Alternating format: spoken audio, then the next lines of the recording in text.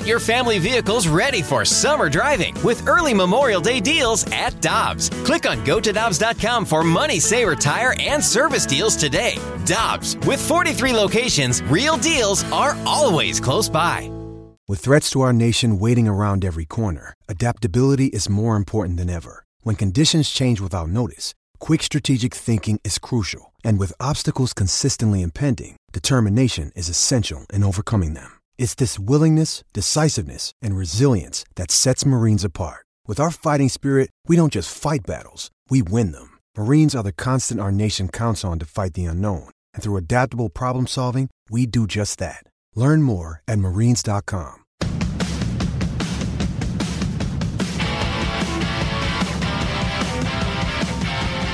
Carricker and Smallman here on 101 ESPN. I'm Michelle Smallman. Randy Carricker is on vacation today. I believe he's playing golf. We were Again, yeah, we were texting last night. But what else would you do if you're having a staycation in St. Louis and the weather was this beautiful? Wouldn't you play golf every day? He was at, I know he put on Instagram or some, I follow him on social media because he is a socialite. And so, watching his swing at Top Golf, he has been working at it. So he's either got... he's got blisters on his hands, and it's got to be from swinging a golf club at this point with as much time as he took off this week. That's the voice of the Blues, Chris Kerber, who's filling in for Randy. But right now, let's head to the Brown & Crouppen Celebrity Line and welcome in our friend Greg Amsinger of MLB Network. Good morning, Greg. Can you believe the Cardinals lost a game last night? I was thinking they could go for 18. No excuses. Let me tell you something. I don't know what the line was in Vegas for that game, but any team that clinches a postseason spot, you always take the other club the next day. They're having a party. They're having a great time. They're unwinding. There was no chance. I thought it was impressive. They mustered 3 hits. They had no chance at extending it. I will say this. Harold Reynolds pointed it out, and I thought it was a lovely way to end our show at 1 a.m. Eastern last night. He said, look, there aren't many fan bases that get it like Cardinal Nation. And to see so many fans in a game that was out of reach, 4-0 really, and you could tell they all looked hungover, and yet all these fans stayed and gave a standing ovation to a Cardinal team that lost 4-0 and mustered 3 hits. And that is a testament to what they know. And that's that this club has been grinding 17 straight victories. They partied late last night. Give them a break. It was a game that they really didn't want to play. Mission accomplished. Let's talk about the wild card game. This is a great run. That's right. I imagine there was a lot of Bud Light consumed the night before. But, Greg, I always love talking to you, but I couldn't wait to talk to you this week because when the Cardinals clinched a couple nights ago, the first thing that came to my mind was the story that you told us about Nolan Arenado at the All-Star game, coming up to you on the purple carpet and whispering in your ear, we're playing in the wild card game. And when you told Randy and I that story, Brandy and I looked at each other and we both kind of gave oh, bless his heart, that's what he thinks is going to happen because the team was not playing well at that time. And this is just one of those stories that seems like it's going to become one of the legends of this season. I hope it does because it is really that cool. And what I've learned time and time again is no matter how much we think we know as fans, and we're very well-educated fans. Let's be honest. In St. Louis, we eat, drink, breathe baseball. We kind of all think we should be a general manager for one of the 30 teams. We don't know as much as these people know. We don't. And Nolan Arenado is a future Hall of Famer, in my humble opinion. I don't think anybody would disagree with me. He's on that highway right now. And when he looks at who they've got healthy, who's getting healthy, who they're going to play, who isn't healthy on the other teams, he's still chatting with players all over the baseball landscape. I don't second-guess players as much anymore. I try not to second-guess front office executives as much anymore. I still fall into that trap on the day of the trade deadline when John Lester and Jay Happ are the headline attraction for St. Louis, when other teams are getting Chris Bryant, Max Scherzer, and Trey Turner. I roll my eyes. But I try to tell my St. Louis friends, and this is a struggle for me. It is a struggle because everyone in St. Louis thinks they know more than John Mozeliak. They really, truly do think that. You got to trust the people that do this every day for a living. I bring up this analogy. I really hope Cardinal fans don't walk onto every plane they get onto and go into the cockpit and go, show me your credentials. I want to see them. I'm not buying. I think I might be able to fly this better than you. No, you have to blindly follow those that are well trained. And what more evidence do we need to know that John Mozeliak is well trained at this? So the Nolan Arenado story is an epic one, and it goes to the point that these people that do this for a living have a better feel than the rest of us. Hey, Greg, a lot of fans have been curious about the continued rehab and I guess adjustments of Jack Flaherty, how the Cardinals are going to use him, how they'll go. What do you do if he can help you for a couple of innings, you're going to probably put him on that playoff roster. But having said that, an interesting aspect of this season, the way it's gone, is you got to go back to the first part of the year when Jack Flaherty starts the season off. I think it was like 8-0, right? And without that start from him, despite the injuries that he's suffered, and then the tough year he's had to get to just get back in the lineup because of the injuries, without that start, even with this 17-game win streak, this season could have a different vibe.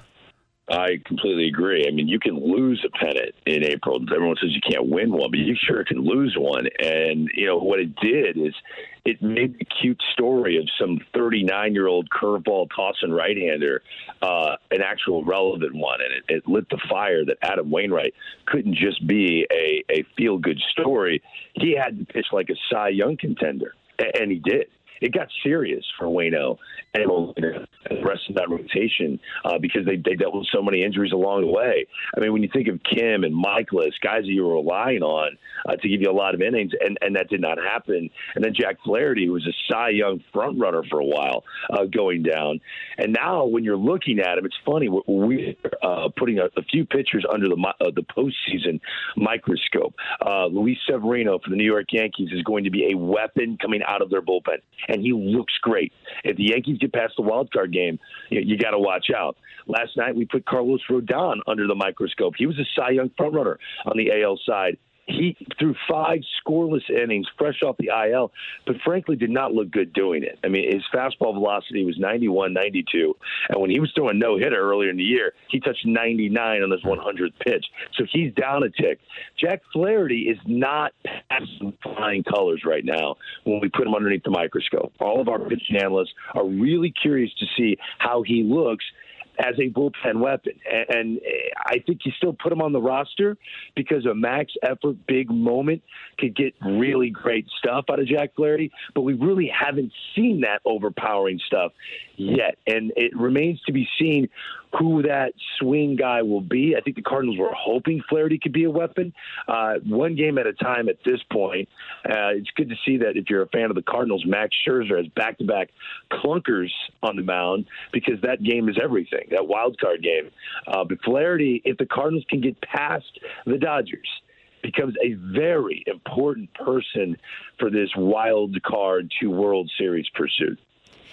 Greg, I know every injury is different, every player is different, every series and every matchup is different, but I can't help but think back to Michael Wacha and the postseason moment with Travis Ishikawa and wonder if it really is smart to use Jack Flaherty in a high-leverage situation when you don't know if he's 100%. Yeah, see, the difference there with Michael Wacha, as great as he was that year, he was a two-pitch guy, and he always was. That was so dominant that it made sense to put him in the bullpen. But it was always this debate as to whether or not Wacha, without that third pitch and a team seeing him over and over again, eventually he'd run into problems. He was extremely dominant, had a great run. Jack Flaherty has the triple-digit get-out-of-my-way stuff. Like, I don't have a feel for my slider today. I'll still strike out the side stuff. So that's what you're looking at with Jack Flaherty. And I know it hasn't worked all the time, but when you've got a guy who's got the best stuff on your team, it changes things. Keep in mind, Devin Williams punched a wall for the Milwaukee Brewers, and he is their version of Michael Wacha, and he broke his hand. Now, the Brewers' strength is their bullpen. He's the bridge to Josh Hader. That's a significant injury. And I asked Dan Plesac, a former Brewer closer and legend, in my opinion, what are they going to do? Who's the next guy up? Who is it? Is it Boxberger? Start naming all these relievers. And he goes, it's such an important role, especially in October.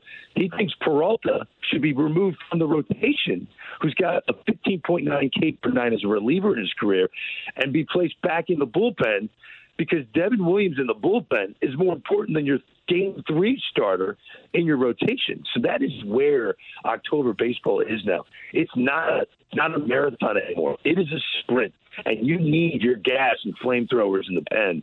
So it is a trend. It is a trend, and Flaherty in a division series will be a very important reliever for the Cardinals.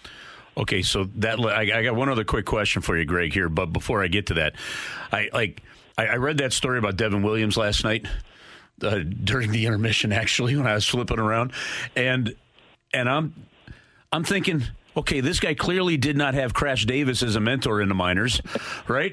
And you're going, I wonder if there's like a media member out there that would have the guts to sit there and say, hey, they didn't teach you like punch with your non-pitching hand? Yeah. Like holy cow! I read that and I'm thinking, I'm sitting there, looking at Tim Robbins hovering over Kevin Costner, going, well, what hand did you hit me with?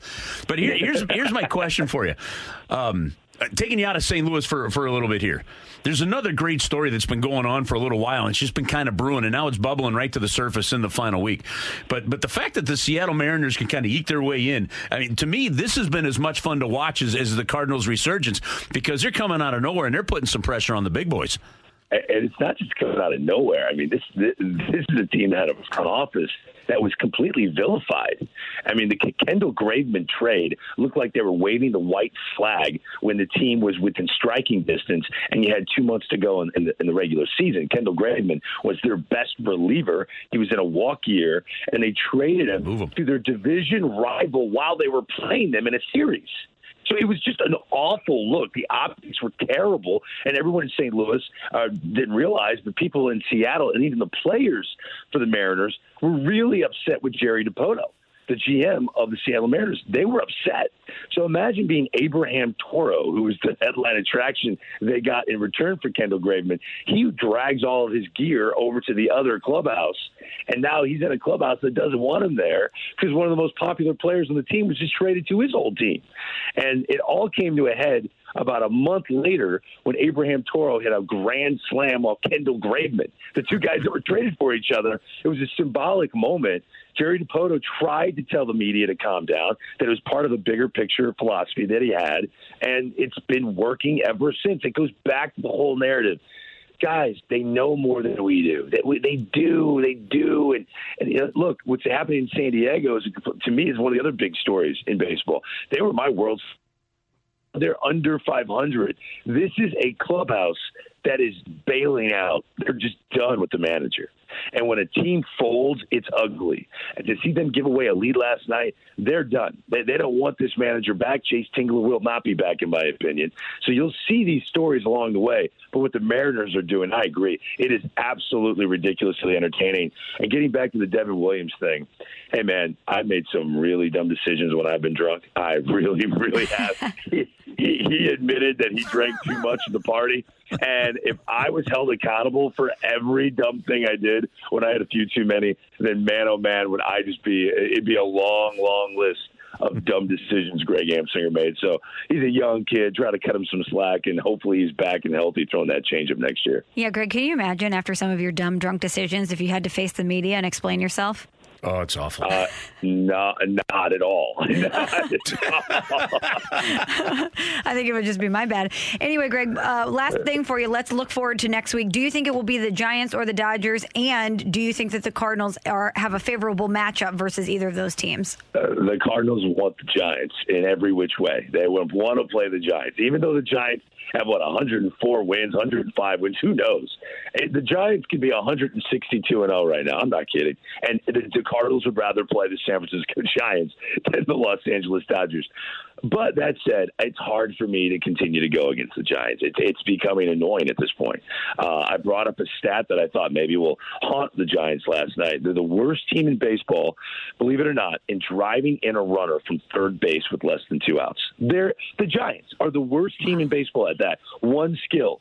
So what do you think they did to win a game last night, 1-0? sack fly with a runner at third base in less than 2 outs. Everything I say blows up in my face when it comes to the San Francisco Giants. The Giants will win the West. They will not play the Cardinals in the wild card game. And, man, the more I second-guess them, they'll probably run the table in October and win the World Series. It's the most unrealistic, dominant team in the history of Major League Baseball. That's Greg Amsinger, MLB Network. Greg, thanks so much for taking the time to chat with us. We always enjoy it, and we'll talk to you next week. All right. Can't wait. See you guys. Hi, this is Chris Howard, host of Plugged In with Chris Howard. The College Football Playoff Committee made their decision on Sunday, and as much as I loathe the idea of Ohio State losing their way into the College Football Playoff, I 100% agree with OSU making it in over Bama. Nick Saban citing some hypothetical point spreads to prove his point that the Tide deserve a spot in the College Football Playoffs holds little substance when you consider Bama's best win is over Texas. No, the committee got it right. TCU had a great season with far more ranked wins than Bama and didn't deserve to lose their spot after playing a surging Kansas State in a championship game. And Ohio State, while not playing some of their best ball later in the season, was still 12-0 until they came face-to-face with my Wolverines. While the college football playoff system isn't nowhere near as good as it could be, it's better than what we had. And in a few years, it will be better for all of college football. Hi, this is Chris Howard, host of Plugged In with Chris Howard. Get the latest odds and trends for every professional and amateur league out there. From football to basketball to soccer and esports, we've got it all at betonline.net. And if you love sports podcasts, you can find those at BetOnline as well. And don't forget BetOnline for the NHL, MMA, boxing, and golf. Head to the website today or use your mobile device to learn more. BetOnline, where the game starts. Grab a 30-day free trial of Live by Live Plus, and you'll get unlimited skips, commercial-free music, and all of the podcasts and live streaming events you can handle. Visit livexlive.com/podcast1 to learn more and start your free trial.